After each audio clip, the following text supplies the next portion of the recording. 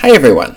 Today's video has 3 points and you're going to want to stick around because the third point is a secret as to the most important thing when it comes to crossing the finish line with self-publishing.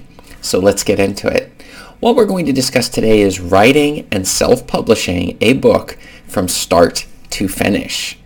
Now, when you're first getting started, you look at the journey itself and you see that as you're looking at it, it's so far. There is so much to do.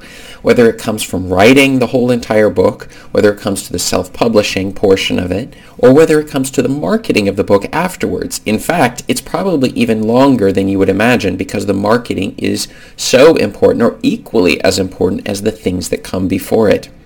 And that is something that makes, if you were to be aware of it, would make it even more frustrating when you're first getting started because you see that it is just so far that you're going to have to go if you wish to get this whole self-publishing thing in order. But at the same time, whether you're thinking of writing a nonfiction book because you have some ideas you want to share with the world or perhaps just want to make some passive income, or you have the fiction side and you've got a story that you want to tell and that you know people would love to hear. It's an amazing story, but how are you going to get it out into the world?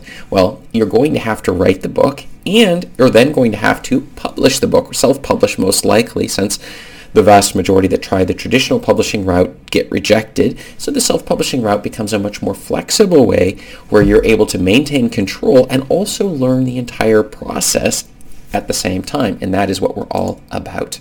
That's what we're going to discuss in today's video. This is Chris Baird from selfpublishingmadeeasynow.com, where self-publishing doesn't have to be so hard.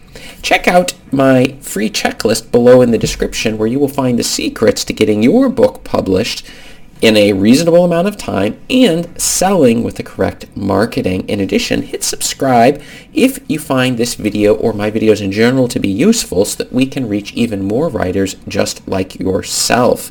After 300 plus videos, I am very eager to reach even more people as I see more and more people jumping on board, more students enrolling. It's a very exciting time for selfpublishingmadeeasynow.com, and I want you also to jump on board, so hit the bell so you're notified as new videos come out every third day. Now let's get into it. When I first got started self-publishing, I was completely overwhelmed when thinking about doing all of these tasks. I could see that the journey was long and there was a lot of mistakes that could be made, and what if I put the book out there and it's just embarrassing? That's another issue that a lot of people have, where you're thinking that even if you do manage to get it out there, what if nobody likes the book? What if there are errors in the book and people are saying, oh, look at you.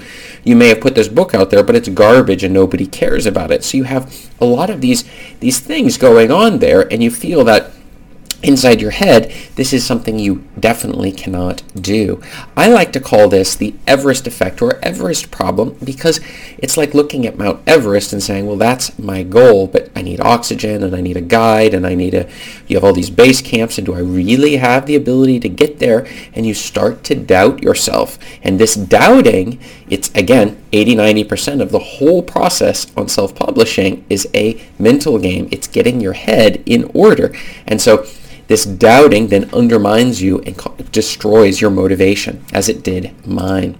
But then what happened was I began to understand, as a planner myself, I began to break down the whole entire process into simple steps. So what do we need to do to self-publish? Well, first, I'm going to need to write the book.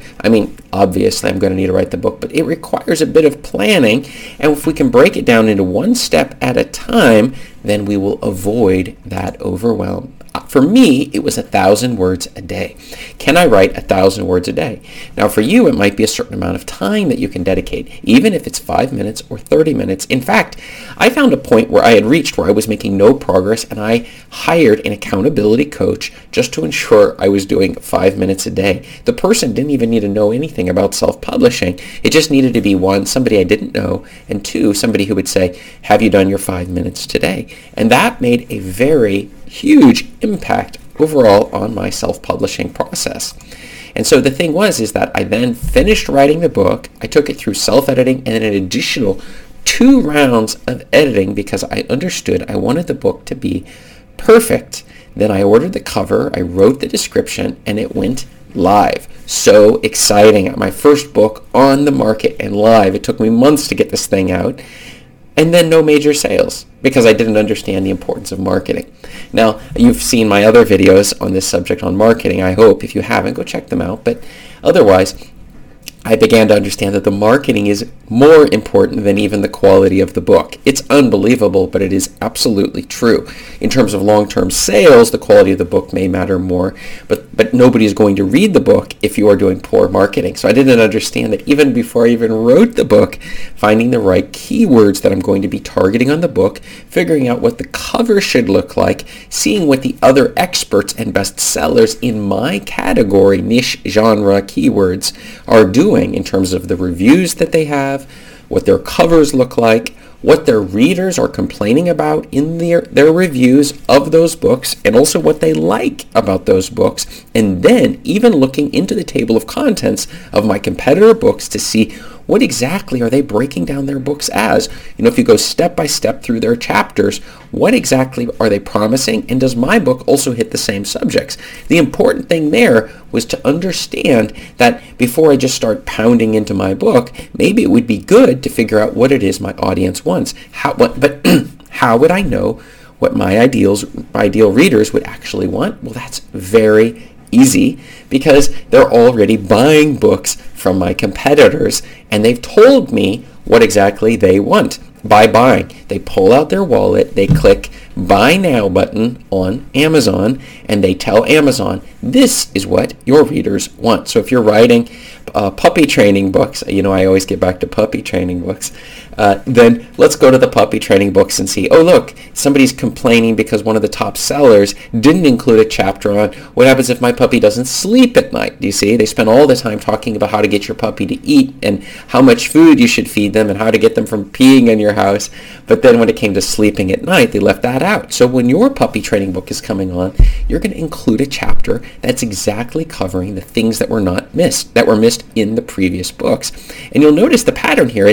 We're not fooling anybody. We're trying to come out with the best quality book that will meet the needs and the problems the person has. And you might be thinking that your fiction book doesn't really have anything to do with that, but it actually does. You're meeting the boredom and such. I've been currently reading, for example, The Bridge Over the River on the River Kwai. And I found that the characters are incredibly flat, the story is incredibly predictable, and there's not even any sort of a hook or a swing until we get to 90% of the way in the book. And so one of the things is it did not help the boredom problem. I was reading it because of some other issues, but the fact is I'm just not finding the book very exciting. Whereas your book can be very exciting, and it's going to help meet the problem of boredom or maybe some other need that the person might have. Who knows? But whatever the case is, the marketing side and understanding what your market's needs are and pushing a book that will actually do that was a very key issue. But that sort of pulls us a little bit to a tangent on this particular subject, but I just wanted to point out that a lot of authors underestimate that end of the journey. They would say, okay, they'll do the marketing afterwards, but in reality, you should already start in the very beginning, thinking about your key audience and what it is that it's going to take to motivate them to buy your book. If they don't buy your book, it doesn't matter how good your book is. So let's get into it. Writing and self-publishing a book from start to finish. Here are the keys you need to know. Number one, break it down into as small of pieces as possible. You can see my checklist below in the description. If you have no idea where to start, this will give you a good starting point to work from. And so we're going to go step by step through each of the pieces required to get your book onto the market. So that's our first thing that we're going to be looking at.